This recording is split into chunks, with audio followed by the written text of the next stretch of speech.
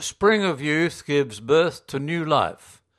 This comes from Chile and is written by Nathalie Maricic.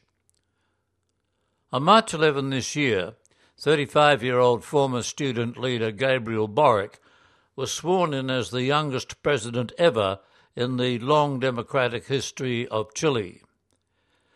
He joins Austria's Sebastian Kurz, first elected at the age of 33, Finland's Sanna Marin at 34, Jacinda Ardern from New Zealand at 37, and France's Emmanuel Macron at 39, in a coterie of young national leaders on the world stage that came to power before their 40th birthdays.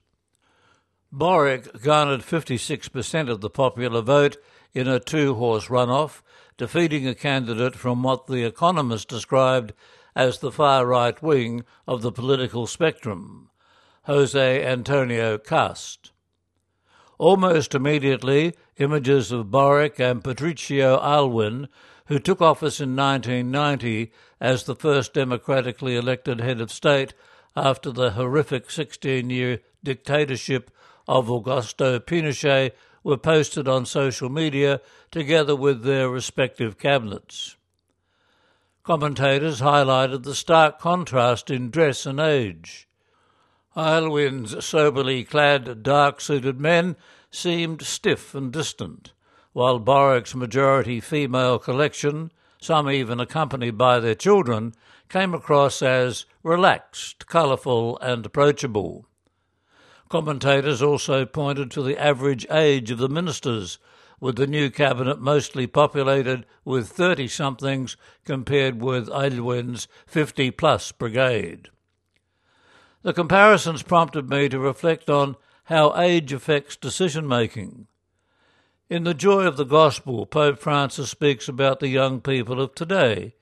He reminds us that while the sagacity acquired over long years of life has its place, young people call us to renewed and expansive hope, for they represent new directions for humanity and open us to the future, lest we cling to a nostalgia for structures and customs which are no longer life-giving in today's world.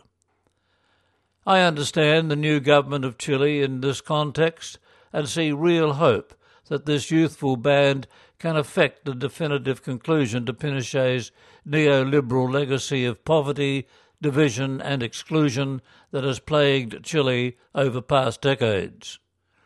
I find hope in this new generation of leaders in my home country and believe they will serve all Chileans rather than just the minority elite.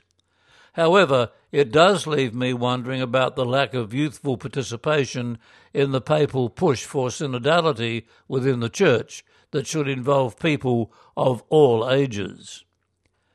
As a missionary from Chile working with young Faith in Action volunteers in Britain, I feel blessed and humbled by their contribution to mission.